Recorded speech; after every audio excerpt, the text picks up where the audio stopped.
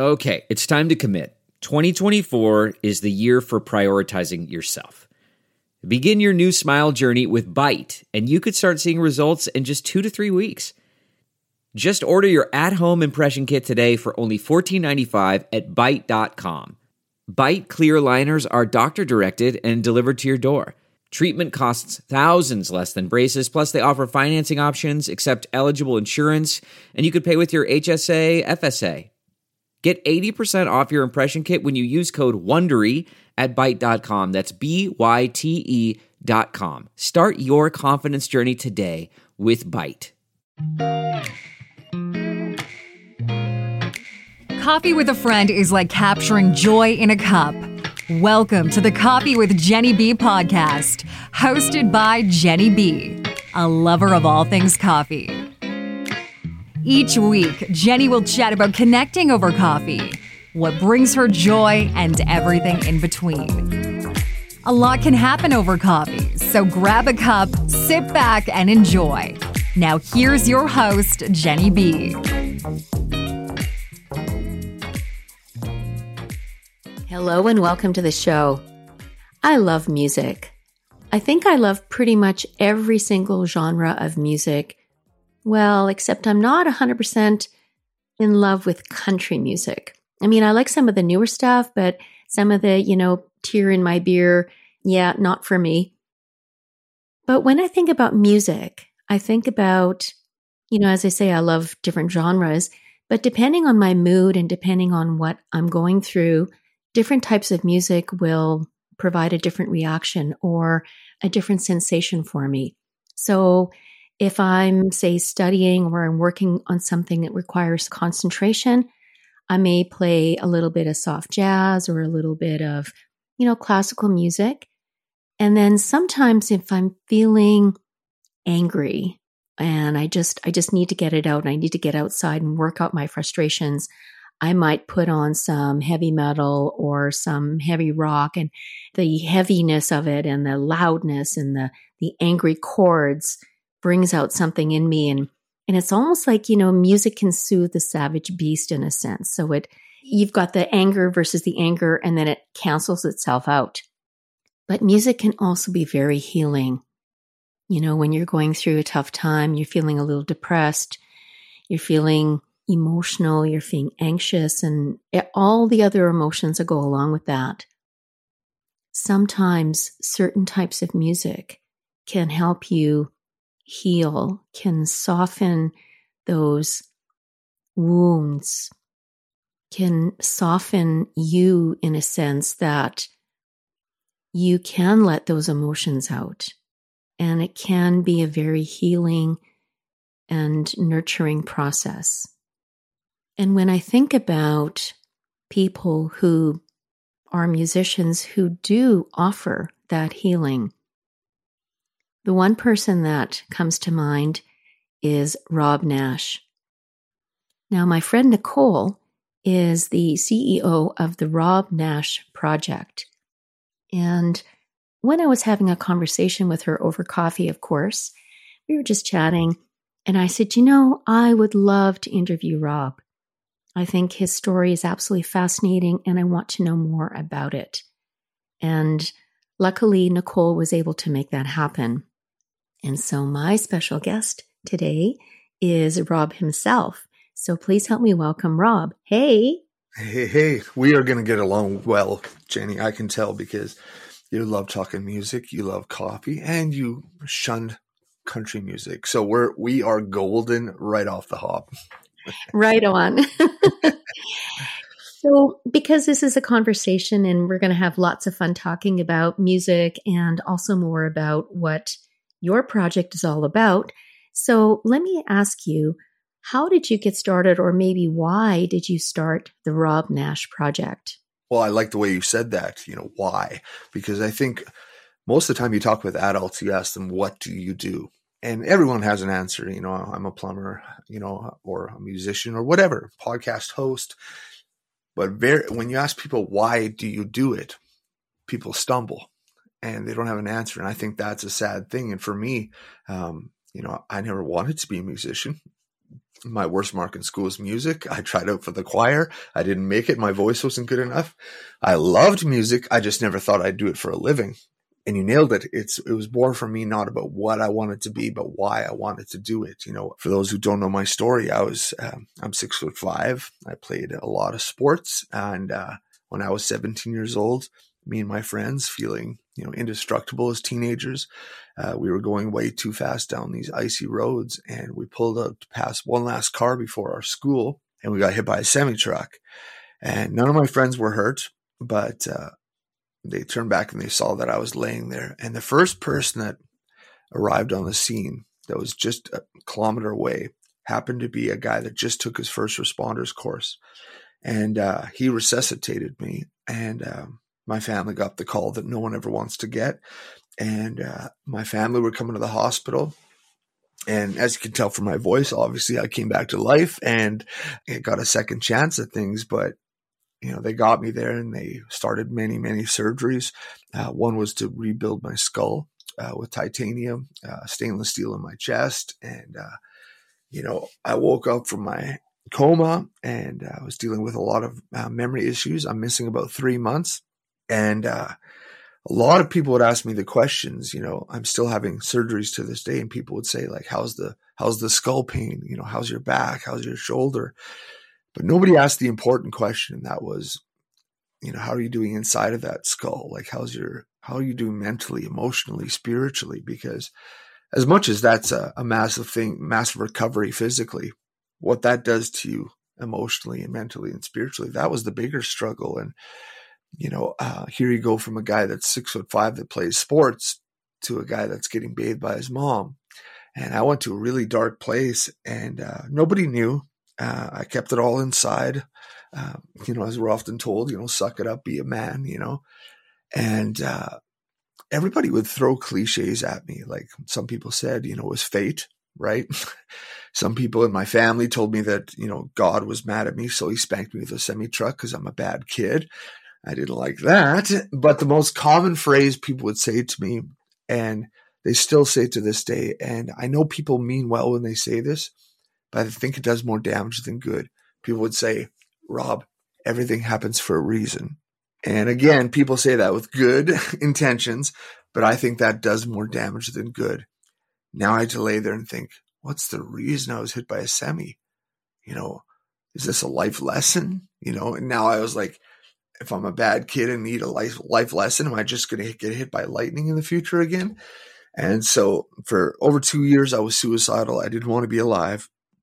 And then one day somebody came up to me. He said the most amazing thing, and it changed my life.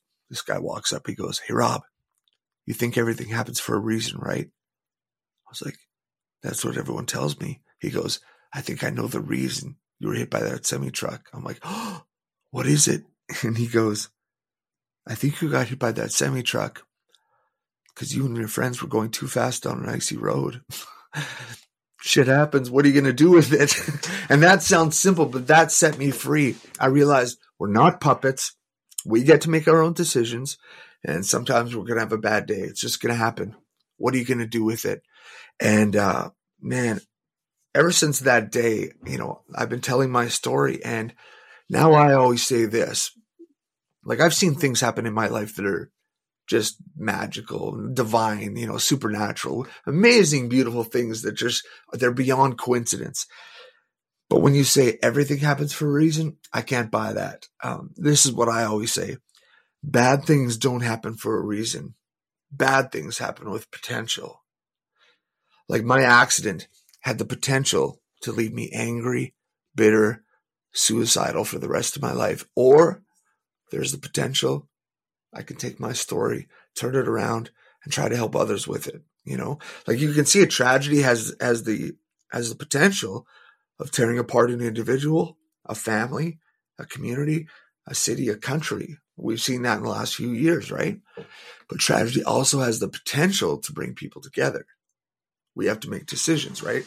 So I was like, man, I'll tell you this, Jenny. I got to this place where I was like, I need to tell my story. Like, I got a second chance and I need to do something. Not everybody gets a second chance. I remember I screamed at the sky and I was like, I want to do something today. Like, I want to do something that matters. And I thought I'd hear a voice inside of me telling me to like move to Africa and build a well or something, you know, and I would have done it. And that's not what I heard. But you know how you get those gut feelings, like those promptings sometimes, and you just can't explain it? This is what I felt clear as day. Phone the semi-driver that hit you and tell me you're alive. And I was like, what? So I phoned the police. I'm like, hey, can I get the phone number of the semi-driver that ran me over a little while ago? And the cops are like, no. And I hung up the phone, but this voice wouldn't leave me alone. So I kept trying. And finally, when cop gave me his number, and a big trucker from the U.S. answered the phone, he's like, hello. I was like, hey, is this so-and-so? And he goes, yep. I said, do you remember that car accident up in Canada a little while ago? And he got real quiet. He's like, yeah. I said, I just felt in my heart that I should call you and tell you, like, I'm okay, man. Like, I'm alive. I survived. And he starts crying. Now, the accident wasn't his fault. It was my friend's fault. But he saw his semi run me over and kill me, and it was haunting him. And we talked, and he was set free. But the important part of that story isn't what happened to him. It's what happened to me. I had never done anything for anyone in my life until that day. And I hung up the phone. I was like, that felt good. Like, I want to feel that again, right? And it became this addiction. And I thought, man, I want to tell my story so other people don't have to die like I did before they figure out how to live like that, you know, for other people. And so, I thought, how did I tell my story? And I thought, music's a good way to tell a story. So I started a band, and that was a really long answer to your question. Why did you start playing music? But it became with the why. It was just, I wanted to tell a story. That's why I started. Oh, Rob, I'm not sure whether I want to laugh or cry or maybe do both at the same time. That is such amazing. I mean, I don't even want to say the word amazing because it's not just amazing. It is so inspirational. It is so moving. And I totally understand where you're coming from, where that it's not even a voice inside of you. It's, I say it's energy because we're all made of energy and we emit energy to each other. And there's good energy that draws you together. So when you get the vibe from somebody and you can tell right away if it's good energy or bad energy, but there's that energy inside of us. You know, when you were saying that little voice or that little whatever it is inside of you, it's like, no, it's not leaving you alone. It's like, you know, it's telling you you have to do something. And I know you said you weren't quite sure exactly what it was, but what led you to have that conversation? Well, first of all, for your friend to say, well, actually, the reason it happened was because you had an accident and on an icy road and you were run over by a semi. So I can totally get why that would be so freeing because, okay, it's not my fault. It's not my friend's fault. It's nobody's fault. It's one of those freak things that happen. And the fact that that was able to, first of all, set you free in a sense of, okay, so I can stop dwelling on why and not deal with it anymore. So just put it behind you. It's like, okay, done. Let's move on. And then having that closure, right? Because that's what I hear it is closure for you to have that conversation with that trucker and do something kind for him, because I'm sure that probably would have haunted him for the rest of his life. And the fact that you were so generous and so humble and so kind to call him and just say, hey, man, I'm alive. I'm doing great. Like, amazing. And it's interesting though, right? Because that wasn't complex. You're saying you did something amazing. But the only reason I bring up the fact that I thought I'd hear a voice telling me to move to Africa and build a well, like, and by the way, there's nothing wrong with that for those who have, wanted to go do something massive. But we think that we have to do, like, if you're going to do something significant in this world, you have to start your own charity and do this massive thing. And you can do that. Great. But this was a phone call. Like, I think we make life way too complex. What I tell people all the time is, when you wake up in the morning, if you say, I'm available, I'm going to keep my eyes and my ears open. And if I see somebody going through something, I'll be watching for it. I say it all the time. Like, hey, if there's something that needs to be done today and somebody more talented isn't willing to do it, I'll try, and when you have that mindset in the morning, like, I'm available, I'm going to take my eyes off of myself. And I think we have a very, self-absorbed world. Like, my mom was born and raised in Mexico. My dad spent 8-10 years in Mexico and a few years in Belize growing up. And like so many, we came to North America for that. I guess Mexico is North America, but came to, Canada, came to America type thing for that American dream, right?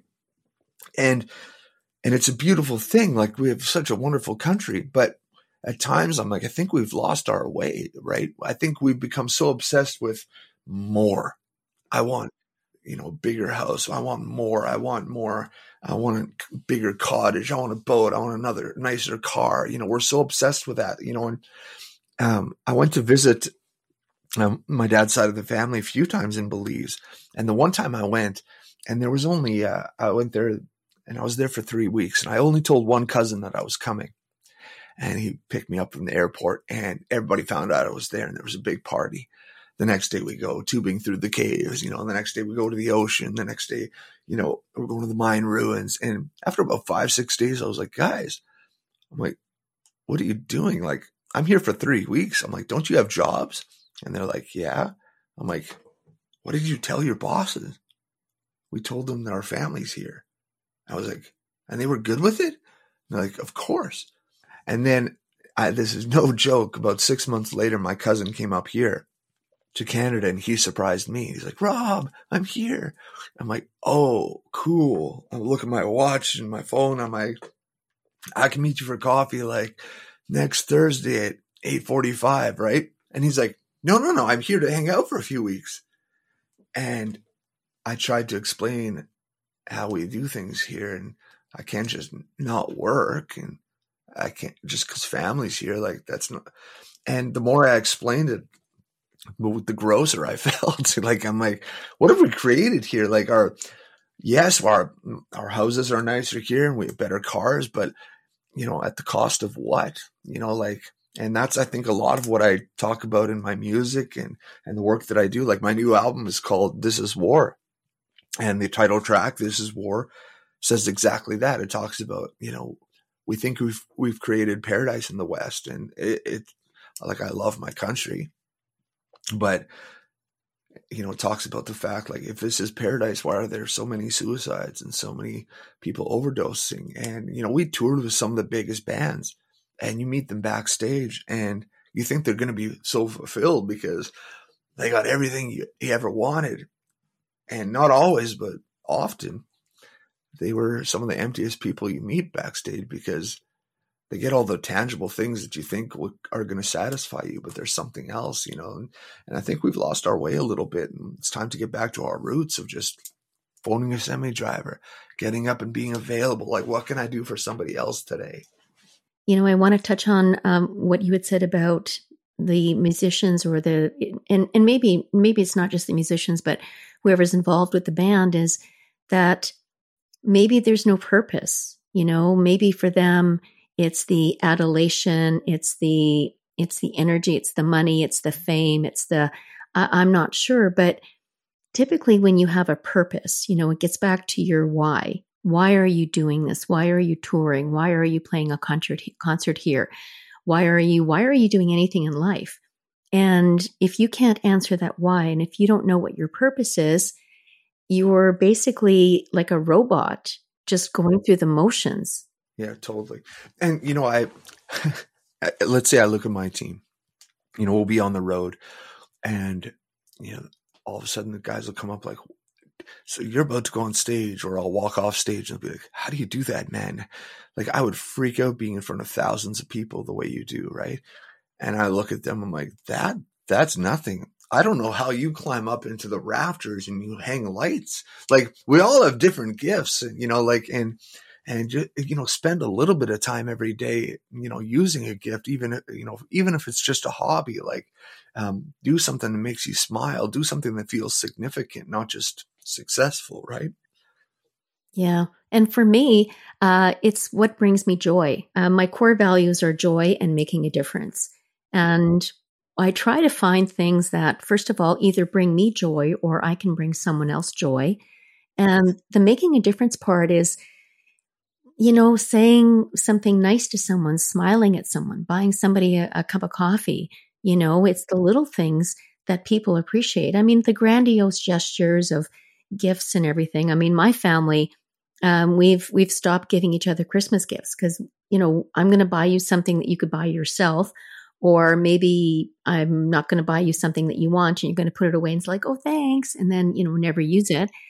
And so we like to think about experiences. What can we do together? Let's go out for a meal at your favorite restaurant, or let's go see a movie, or let's do something. Let's have that experience of sharing each other's energy, sharing each other's time and everything. Totally. This, Jenny, we haven't talked about it much here, but, I do a lot of work with at-risk youth, that are suicidal, dealing with addiction and stuff, self-harm. But I don't do a lot of one-on-one counseling. It's just not what I do. I'm not a psychologist. I'm not a counselor. But one time a family friend of ours, their son had his third attempt. And they asked if I'd pick him up from the hospital when he was released. I'm like, yeah, sure. So, picked him up. We went out for lunch. And it was an outdoor place. It was pretty busy. And he goes, I don't know why my parents, why they try to control me. If I want to get high, it's my life. If I want to cut myself, these are my arms. If I want to kill myself, it's my life. And I just looked at him like, yeah, but I think there's something special about you. And he was like, well, what do you mean? I said, if you've been to the place of suicidal thoughts and depression, I think you're like me. You hurt deeply, but you can see when others are hurting, can't you? And he was like, yeah. I was like, you hurt deeply, but you love deeply too, don't you? And he was like, huh, yeah. I was like, you have what I have, and it sucks sometimes. I said, you ever get those promptings? Somebody stands out to you in the crowd and you're not sure why? He goes, yeah, that happens all the time. I'm like, yeah, let's go for a walk. I'm like, let's go. I want to try something. So we start walking down these busy streets, right? And he's like, what are we doing? He goes, we're just going for a walk. And then got to this one area and I said, tell me, does anyone, busy streets, right? I said, does anyone on the streets here stand out to you in the crowds? He goes, what? I'm like, does anyone stand out to you? He goes, well, it's weird you say that because see that woman across the street over there? And I was like, the one with the walker? And he's like, yeah. I said, yeah. He goes, well, as soon as we came out here, I noticed her. I'm like, cool, let's go find out why. So I start walking across the street and he's following me. He goes, what are we doing? I'm like, let's go see why she stood out to you, right? So we walked across the street and I said, hey, ma'am, is there anything we could help you with right now? And she gets really quiet and she goes, my shoes are untied and I'm scared I'm going to fall and break my other hip. I just prayed that someone would come and tie my shoes. She goes, would you boys tie my shoes for me? I was like, sure. So I tied one, he tied the other. And we got up and she was crying. She was so grateful. It's like we just bought her a house, right? And we walked away and I was like, and he was like, that was good, awesome. I'm like, yeah, man. I'm like, and you felt it. I'm like, let me ask you something. Do you want to hurt yourself right now? He's like, no. I'm like, do you want to get high? He's like, no. I'm like, do you want to kill yourself? He's like, no. I'm like, why? Who are you focused on? And he was like, her. I'm like, nah. I said, those moments when you're really at your lowest lows, let me guess, you're alone, right? When you're feeling depression, suicidal thoughts. He goes, yeah. I was like, yeah. I said, look, you have what I have, and it sucks sometimes. Like the lows are really low, right? And I said, but you got a gift. You're not cursed, man. Like when you feel those things, maybe there's something in the world that you're supposed to be doing, right? And I think to myself, like, we get diagnosed with depression. Nobody gets diagnosed with empathy. Isn't that interesting? Like, depression is very real.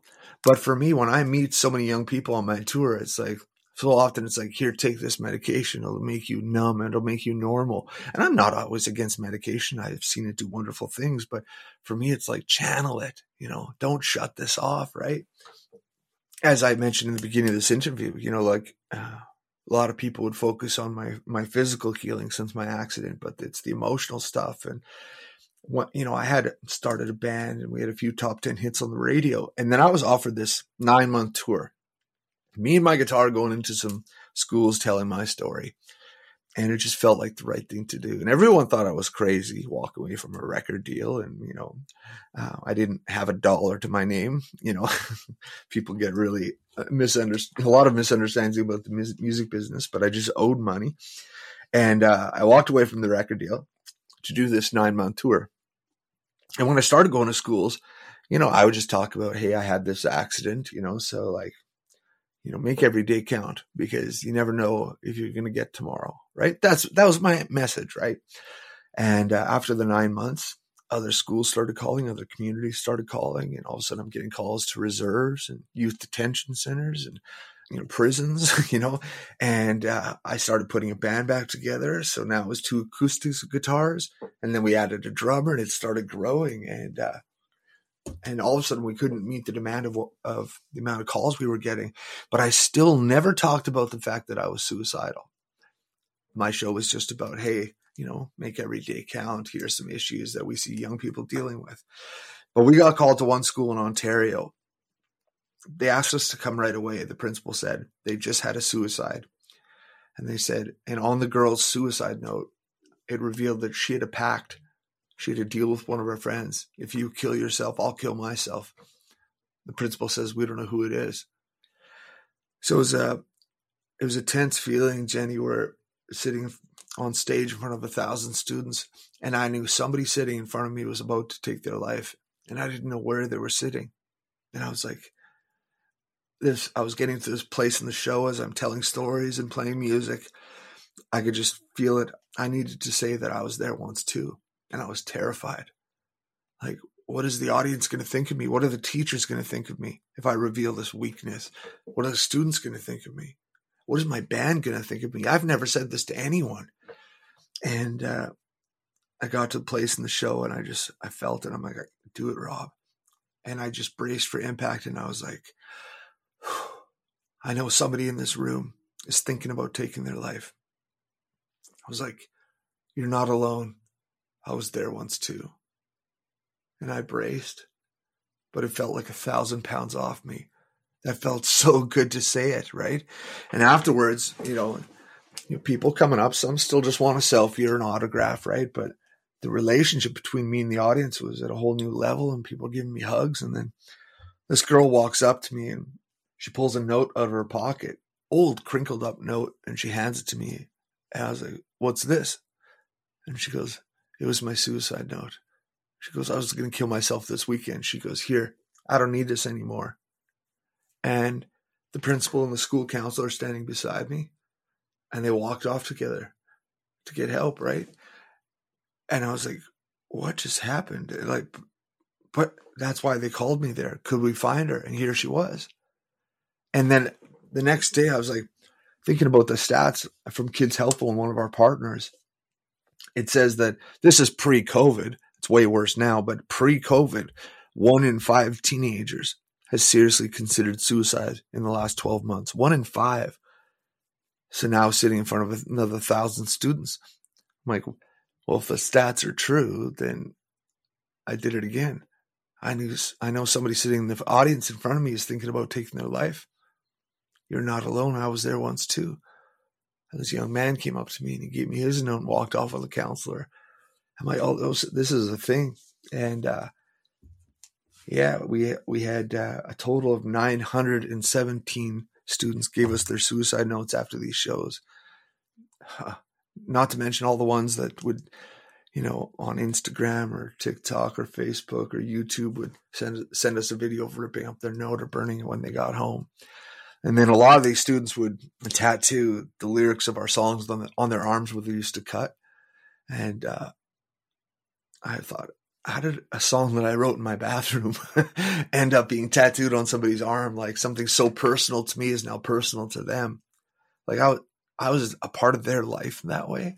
And I thought, how do I show them that same love? So if you look me up on Instagram or Facebook or YouTube, if you look at my arms, I took all the names and signatures from all the suicide notes and I tattooed them on my arms. Both my arms are covered with these names and signatures. And I want to show them that they're a part of me as well. But I also want to be able to show people, like, if you have those thoughts, you think you're alone. I've been there. Look, these are all names and signatures of people that once had those thoughts too, and they're still here. Because I think the media, way too often, like if we talk about mental health, we only talk about the suicides. When we talk about addiction, we seem to focus on the overdoses. And we can learn from tragedy without question, but we have to balance that with stories of victory and triumph. So during our show, I'll tell my story, and then we play a song about my story. And then I'll talk about somebody we met, on a reserve or in a detention center or a school. And I'll be like, do you want to meet them? And then they'll come out and perform a song with us, So it's so fulfilling. And these students, they see these stories and they're like, oh, okay, cool. I want to be like that girl. I want to rip up my note. Maybe I'm worth fighting for. Well, it gets back to the idea that people want to be seen. They want to be heard. They want to be valued. They want to be appreciated, because so many of us feel that no one is watching, no one cares, no one sees us. We're the walking invisible. And when someone like you takes the time to, first of all, share your story, they might think like, here's this famous rock guy and his band, and he's got, he's probably making millions of dollars, et cetera, et cetera. People have, they make assumptions about things. And you put yourself out there, you shared your story, and you bared your soul to the audience. And I teach effective oral communication to students. And I always tell them, I want to hear your story. I want you to be authentic. I want you to be real. I want to hear you in your story. I want to hear you in your speech, in your presentation, because that will connect you to the audience. But more importantly that is connecting you to yourself. And that's your gift, Rob. That is your gift, is being able to connect to people in a way that is authentic and real. And it's your story. Yeah, it's so interesting, right? Because I've never had anyone walk up to me and say, Rob, I was hit by a semi like you and I have a metal skull like you. Like, no one's ever said that. But when you're willing to be vulnerable, people just watch and they're like, this guy's been through something tough and so have I. He's talking about it, so should I. Maybe he got help, maybe so should I. And I, again, like we said before, I think we make life way too complex. Send a text, make a phone call, take somebody out for coffee. Because people can smell when it's authentic or when it's, manufactured, right? When we started going to reserves, oh boy, here comes a white boy trying to save the day, right? And once they saw that it was pure, when they saw that we meant what we were saying, there were no cameras around. This wasn't a publicity stunt. Not only were we welcomed, but we were embraced. They had a ceremony and I was given my spirit name. They called me Bear Chief, the protector. That's why I have a bear on my hand with Chief across my fingers. They said, thank you for helping protect our youth, and you just hear all these stories everywhere you go. Like, we've been at reserves 3 hours from a major city. I'll tell you this story. We were on a reserve 3 hours from a major city, and I looked in the audience and there were 2 black nuns in the audience. And I'm like, I haven't seen this before, And so I went up afterwards and I said, where are you guys from? And they said, we're from Africa. And I said, what are you doing here? And they said, we live here. I was like, can you give me some context? And they said, our church in Africa heard about the issues on the reserves in Canada and some of the mishap where that happened with the Catholic Church in the past. And they said, and our church raised money. They moved us here, and we drive to the city every weekend and buy groceries to feed the kids at lunch that don't have lunch. And I thought, wow, think of the layers to that story. What are they raising in their currency to do that? Fly them out here, right? To buy groceries.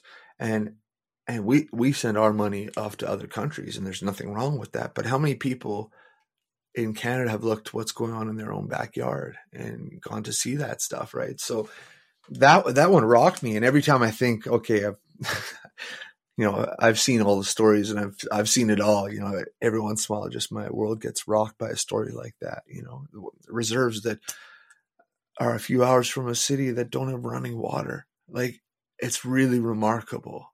Yeah.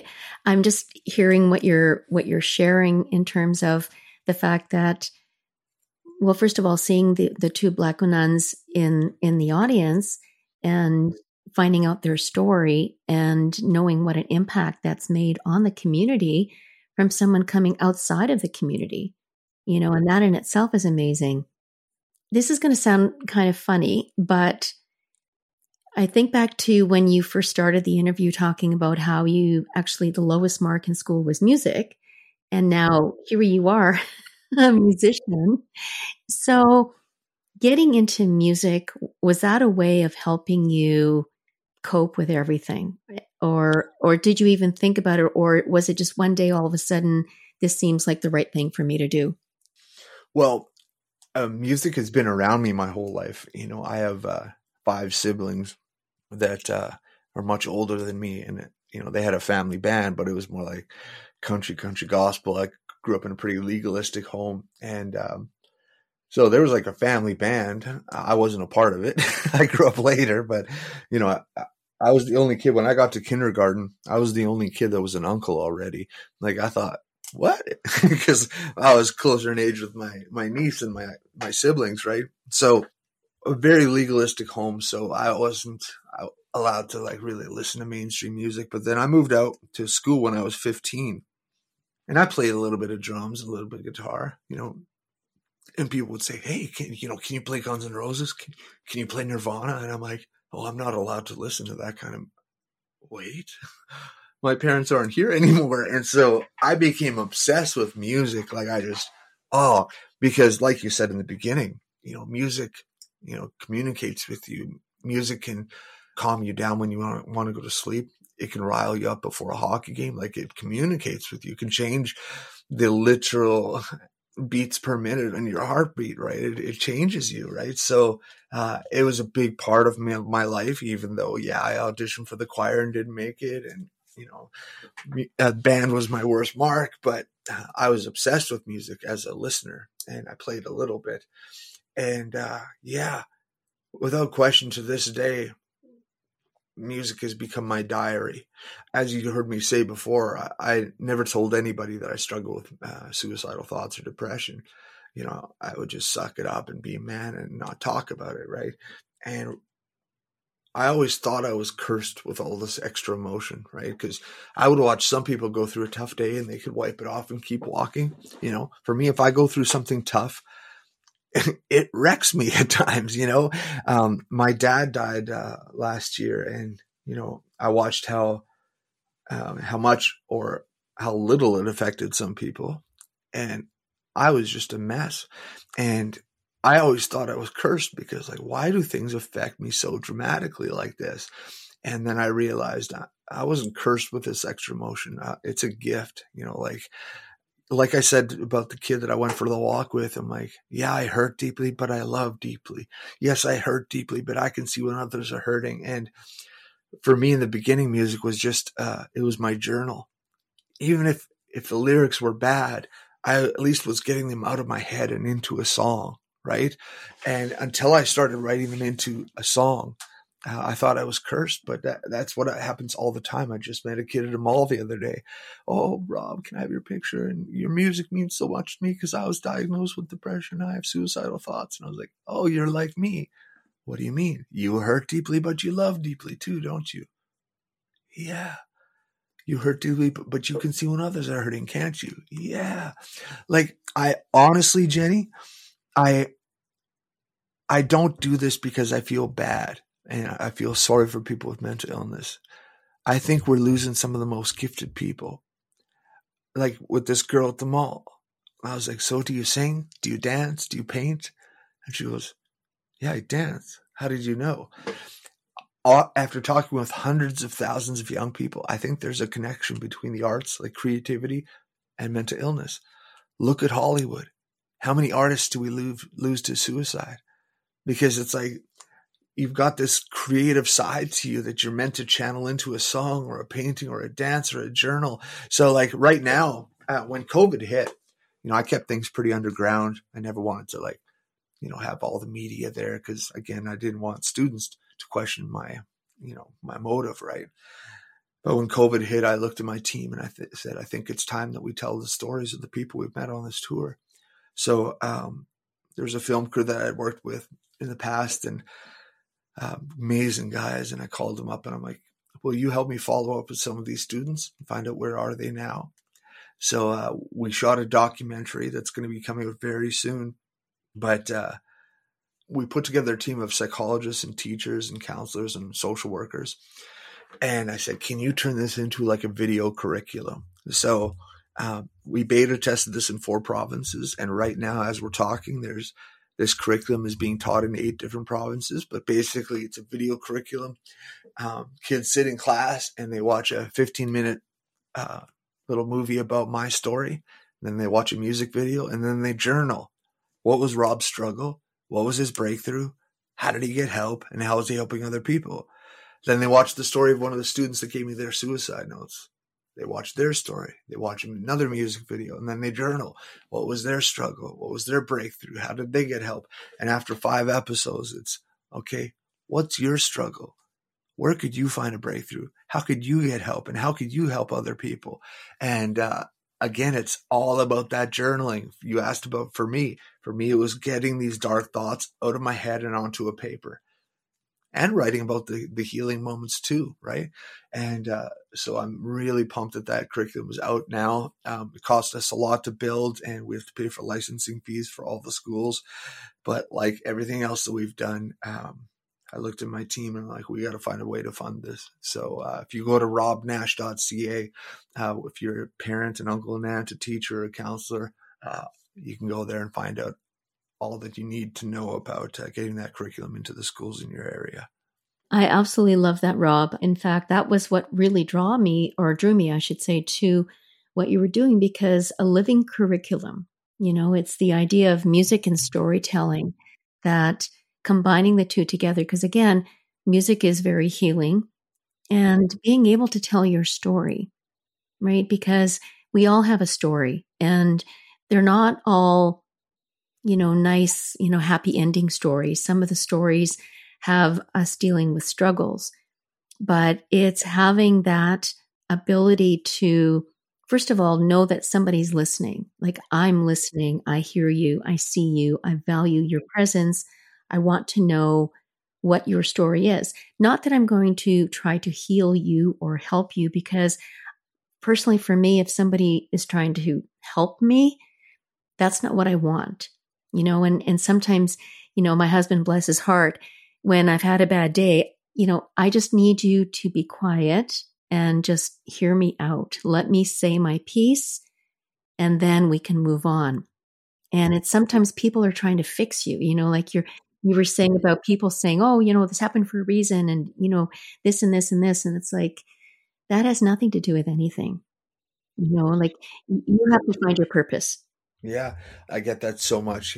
Even some of our supporters, like different organizations, they'll help us get into schools. And I just did one the other day and they were like, would I talk with the staff? And a lot of them are talking on their own behalf, like adults struggle with mental illness, not just young people. But often I get the question of like, hey, my daughter struggles with self-harm or addiction issues, or my nephew is, suicidal. Can you tell me what to say? And it's like, well, if you're looking for words that are going to make that all better, those words don't exist. I'm sorry to tell you. If they did, I'd give it to you. I wish I could, but I always say just avoid the cliches. Like if you don't know what they're going through, don't say I know what you're going through. Just say I don't know what you're going through, but I'll sit with you while you're going through it. It's not about what do I say. It's about, hey, I'm not sure what to say right now with everything you're going through, but I'll listen to you. It's like you nailed it, Jenny. It's like, yeah, just sit by me when I'm going through this stuff. You don't have to try to fix me. I just need to know that I've got an ear that I can open up to when I'm going through this stuff. Again, people do with good intentions. People, it's like they want to throw the cliches at you.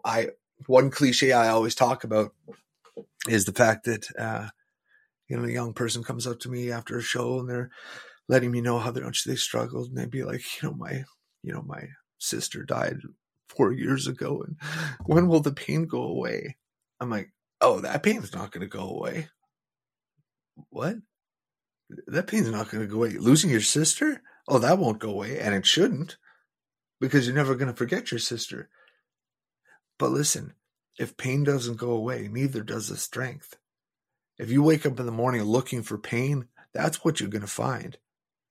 But if you get up in the morning looking for strength or hope or help, you can find that too. And sometimes that's a daily decision, right? But you hear that all these cliches all the time. And our new album, we had finished it, 17 songs. Oh, we spent a long time, all the production. Oh, we were so pumped. And then, as I mentioned, my dad passed. And all of a sudden, I couldn't believe how many people were texting me or calling saying, hey, Rob, don't worry, the pain will go away. I was like, wow. People say that a lot. Why would people say that? That's horrible. And I get it. Again, it's with good intentions. But I wrote this song. I called my producers. I'm like, we're adding another song to the album because I have to get this off my chest. And the song is called Favorite Cliche. And it says, we buried my dad, and then I heard you say, there's no need to worry, the pain goes away. But could you please spare me your favorite cliche? Because I am still hurting on day 88. And it talks about that pain of missing my dad. Like I walk by and there's different areas where I see his picture, family picture, and it stings, that pain is going to be there. But in the song, I get to this place near the end and I say, I'm going to come up with my own favorite cliche. Like I can find peace in the midst of the pain. And I think that's one thing I've realized over this last year is peace and pain can coexist. I think so often we talk about, people talk about the pursuit of happiness. It's like, be careful with that because, happiness for the most part, it's like, hey, if good things around us are happening, we call that happiness. If bad things are happening, we can't be happy because you're allowing the circumstances around you to determine your mood. You should never do that, rather than looking for happiness for the circumstances around you to dictate your emotions or your mood, find that peace inside. And that can coexist with pain. Much like with my dad, it still hurts that my dad died. I still think about it a lot, but I have a peace at the same time.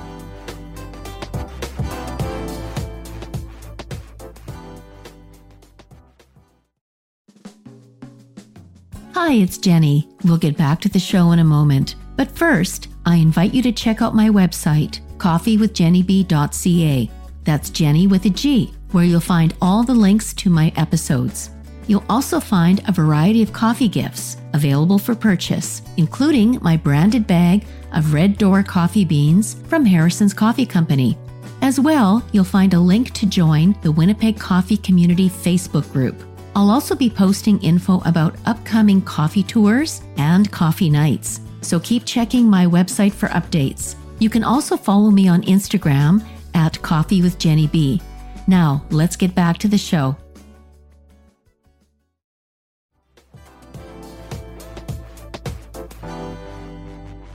I think with the idea of pain, because when you think about physical pain, it hurts, things hurts. And sometimes the pain level can be controlled by your mind, sort of don't think about it, just, let it go. And sometimes you need medication and sometimes you need something more to deal with it. And so when people say, oh, don't worry, the pain's going to go away, they're thinking that they're helping you to try and deal with it. I want to mention, so of course I went onto your website and I was looking at all your music videos. And the one that I watched and really made an impact on me was the 5 girls that is called Shadows. and the 5 girls that you were there and trying to help them in the way that you do. And there was this one girl that you mentioned that she was afraid of her own shadow, like she couldn't deal with her shadow. And I think what it is that we all have that shadow self. And Carl Jung talked about our shadow self, and he talked about taking our childhood trauma. And it can be something like, maybe you were a chubby child and everybody called you fat, or they called you stupid, or they called you whatever, or, you try to sing and they say, oh, don't sing. Your voice is terrible. And then you stop singing, right? So he talks about it like you take all your childhood trauma and it's like in this little bag, like this little, like the hobos used to carry over a stick, this little kind of cloth bag. And you carry this bag with you through the rest of your life until you find a way of trying to deal with it somehow. So dealing with childhood trauma means, first of all, acknowledging that it's there, and then meeting it head on, saying, okay, I see you, childhood trauma. I see that. I see that. I see that. And I'm not going to let it control me anymore. And I just found that so powerful. Yeah, and Carl Jung is amazing writer. And if you check that song out, it's Rob Nash, Shadows. And I appreciate you looking into it because that's an older song. And the scenario too, for those who haven't seen it, we were called into a lockdown facility. So we play prisons and all kinds of different things, but there's these 5 girls and you're just trying to draw their stories out of them and, get them first comfortable. And then I ended up writing this song about this girl, like you said, Jenny, she's scared of her own shadow. And as I started to, as an artist, as a writer, I like to write in analogies. And I thought about, okay, she keeps talking about her shadow. And I thought, when is the shadow biggest in your scope? And that's when the light is behind you. Let's see, the sun is setting behind you. Then in front of you is this shadow. And it's not just that the shadow is your size, it's bigger than you. It's long, it's intimidating, or it was for her, right? She got this huge shadow. So in the song, I talk about, well, what if you turn around and you face the light and you walk towards the brightness? Now, the shadow is behind you. You don't even see it, right? And then I just kept going with this analogy and it just lit me up as I was writing. And I thought, then you get to this place where if you stand, again, just with the analogy of light, if you stand directly underneath the sun, where you are in line with, let's say, truth and peace, right? When that sun is directly on top of you, your shadow actually doesn't exist, and it is beneath your feet. The shadow, it's when you're not in line, when you're not in the midst of truth and joy and peace. It's those moments when you turn away from the light and you walk, and now you see the shadow in front of you again. It can be intimidating, right?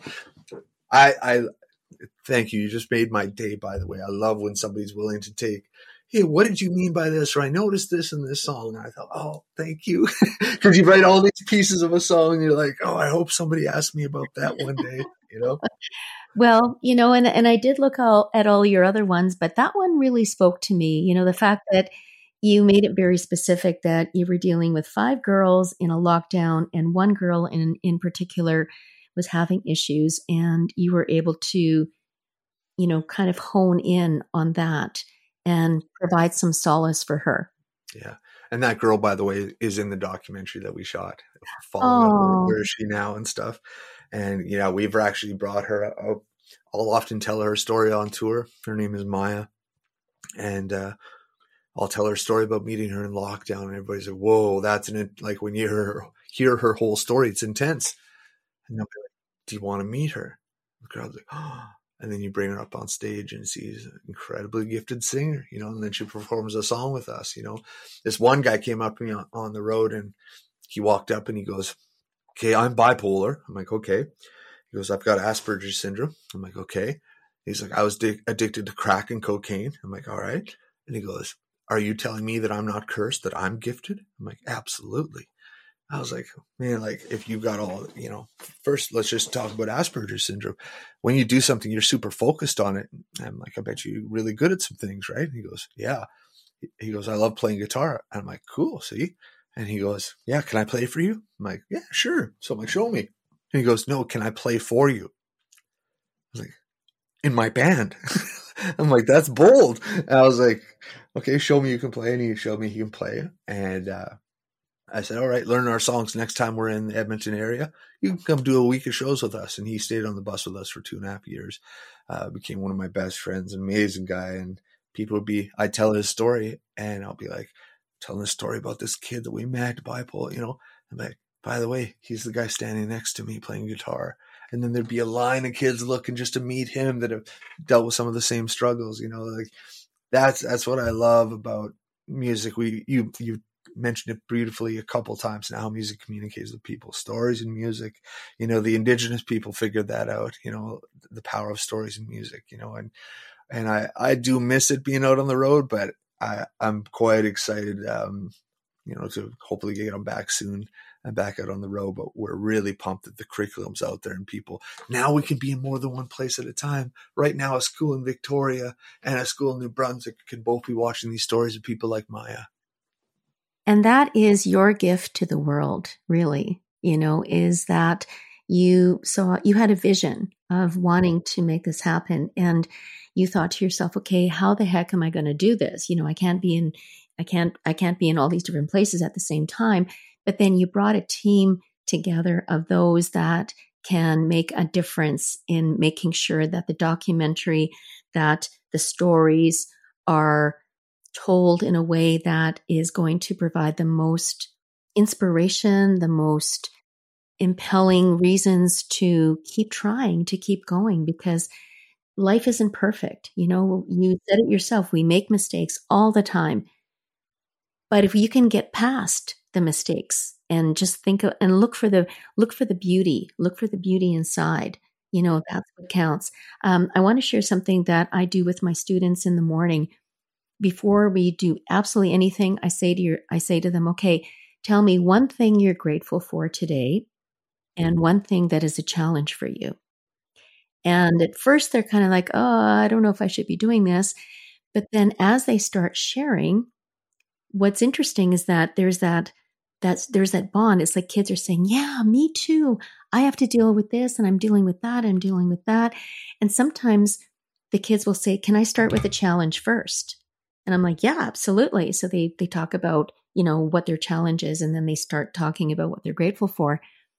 And then I say to them, okay, that was great, but next time I want you to start with something that you're grateful for. Because if you always start with a challenge, that's what you're focused on. But if you can see the beauty and be grateful, I'm grateful to God. I'm grateful I'm alive. I'm grateful that I woke up this morning. I'm grateful that I caught the bus. I'm grateful that I got a cup of coffee. And sometimes it's the little things that you are the most grateful for. That's great. And I wish everybody understood. I wish every teacher understood their role in helping raise a kid. I wish every entertainer knew that, like we all have these little interactions, right? And yeah, like to do something not just successful today, but something significant. And whether you're a teacher, wherever you are, you're in these different scenarios, and people are watching, and love doesn't always come in the form of a poem. It can just be doing something for somebody. Spend half hour a week, just open your eyes up to the potential of doing something for somebody else, and I promise it's a bigger addiction than anything you'll find, so teachers have a potential to do something significant, and I think if we all woke up just saying I'm available, I think we'd have a very different world. And I wish that everybody too were careful with, like we've talked about music a few times here today, but like you look down when you're driving around, you look at every teenager walking around has headphones in their ears. They're listening to something. And you better put a filter on what happens, what goes from your head, like your ears, down to your heart. Like you better guard yourself a little bit because, you're feeding your heart. Just like you said, don't always start with something negative or a challenge. Start off with something positive, because if you want to find negative in our world and your life, you're going to find it. That's not difficult to do, but the same thing with what you're listening to. What are you feeding yourself? Make sure you balance that with stories of hope and music of hope. Mm-hmm. Absolutely. Now, tell me and tell my listeners, what does the Rob Nash Project do? Because it is a registered charity, and you had mentioned that you look for funding to help with the series that you've got, and the living curriculum, and probably more ideas on how to expand on this in the future. So tell us a little bit about what the project actually does. Everything that you've said, absolutely, that's a big part of it. But how can people get involved in helping you continue the good work that you're doing in helping teenagers and basically anyone deal with issues of mental illness or anything that they want to talk about?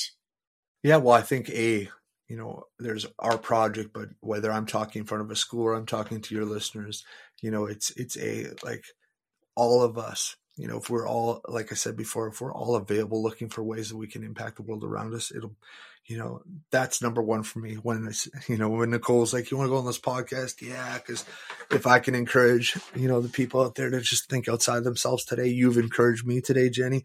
But when it comes to the project itself, my project, we've partnered with other organizations in the past, and often they'd be charging schools for what they do. And I understand that completely makes sense, but I often saw that a lot of the schools, communities were looked over because there's really a lack of funding when it comes to organizations with able to go to work with schools. So we always said we'd never let money stand in the way. So, but the reason we're able to do that is because we have a lot of amazing supporters, so we're not here asking anybody online, make donations, but all of us have different promptings. So if you want to go to our website, if you want to tell a school teacher, a principal, a superintendent, I heard this podcast or whatever, for every school that we sign up, we're paying, around $5,000 worth of cost.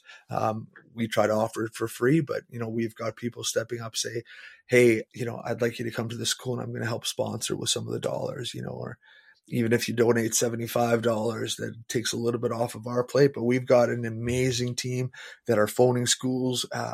Obviously, we have a great relationship with schools across Canada, but we're selling a new product through the curriculum. So, but we've got people on our team that are phoning schools, letting them know that this resource is out there.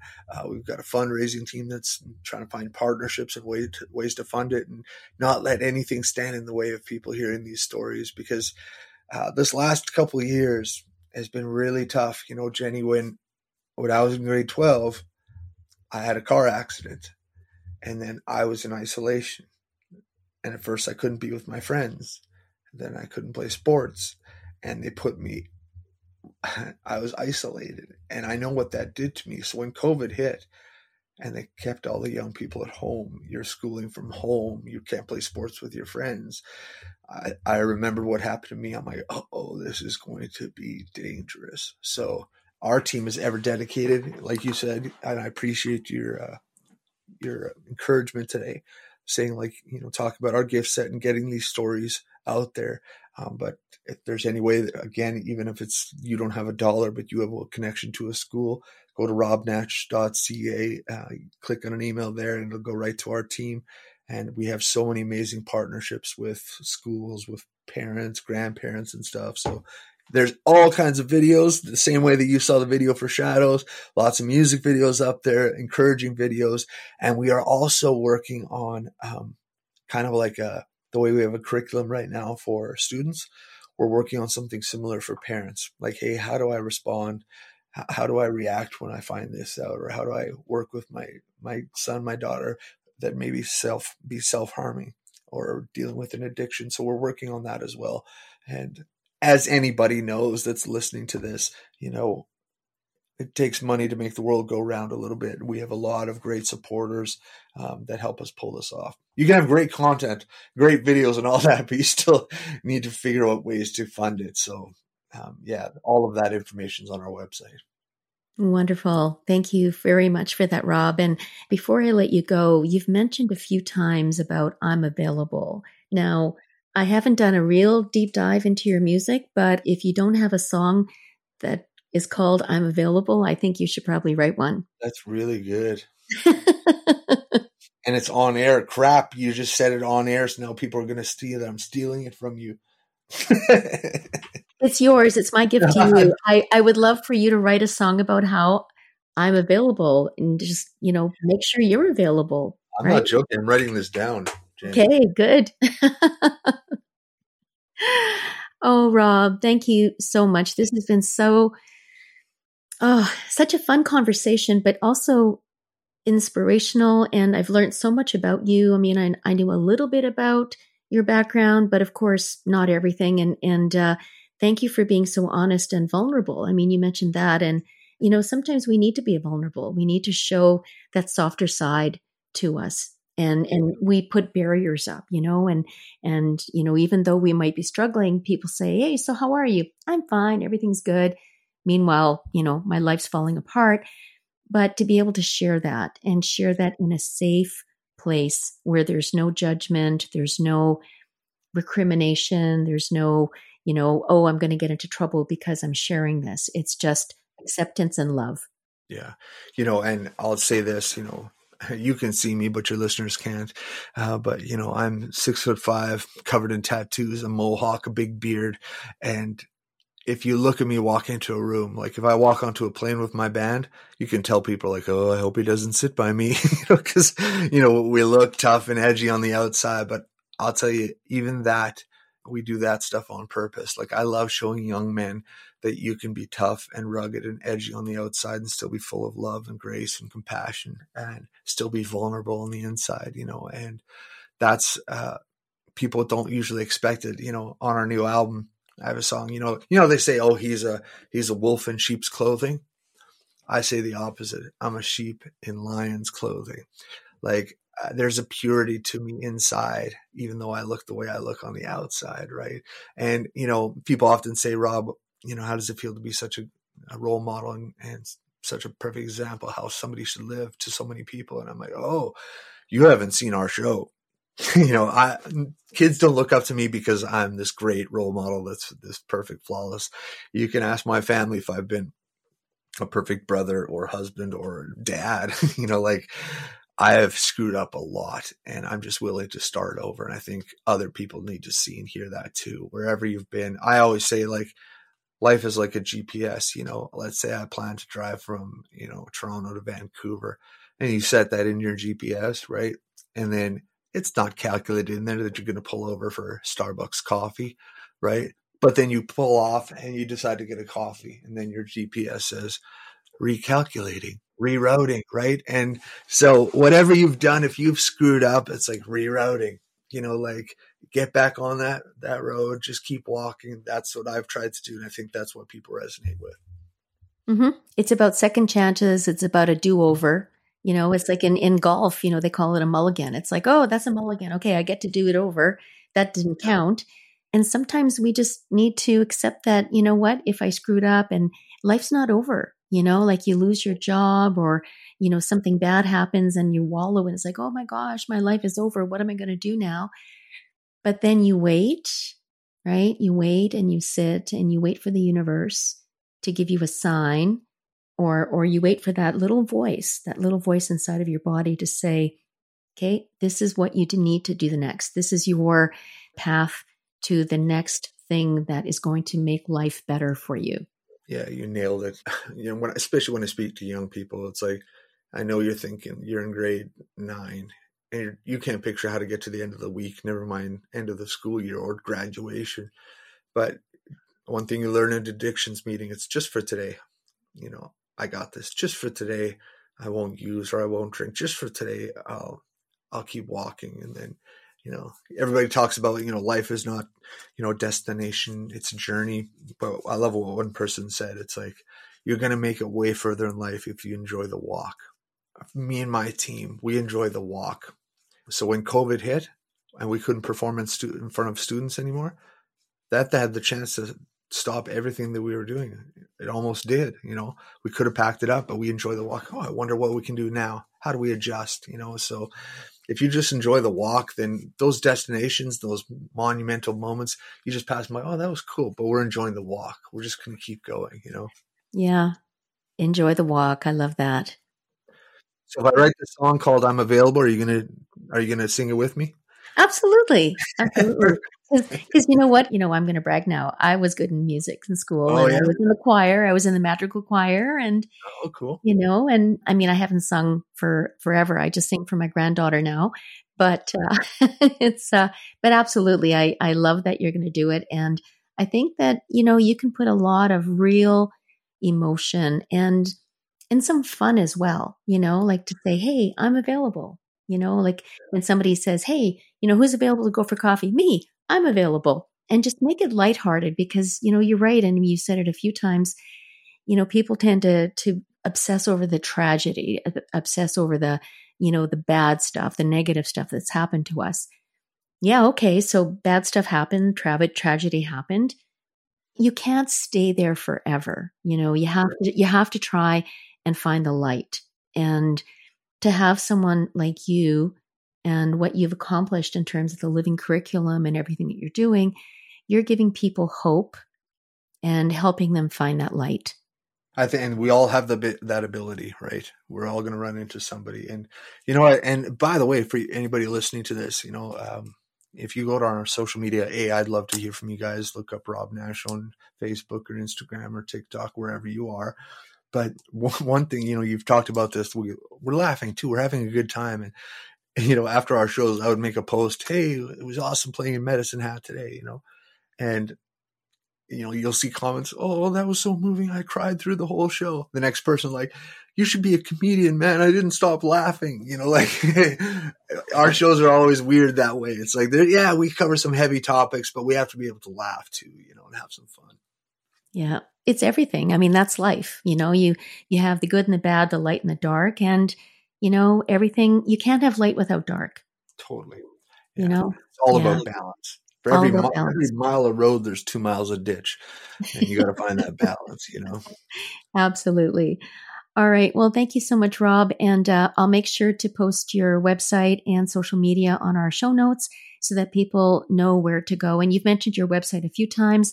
So to my listeners, if you can help out in any way, and it doesn't matter, it doesn't necessarily have to be money, although that is helpful.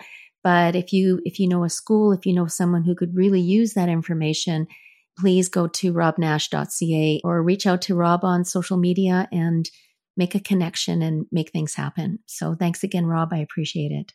Thank you, Jenny. So until next time, think about how music can heal you. Think about you helping to heal someone else and just being there for someone, seeing someone, letting them know that they are seen, heard, valued, and appreciated. And sometimes just letting them share their story and letting them know that you are listening. Thanks so much for listening. If you like Coffee with Jenny B and want to know more, connect with Jenny on Instagram at Coffee with Jenny B. That's Jenny with a G. Until then, all you need is joy and more coffee.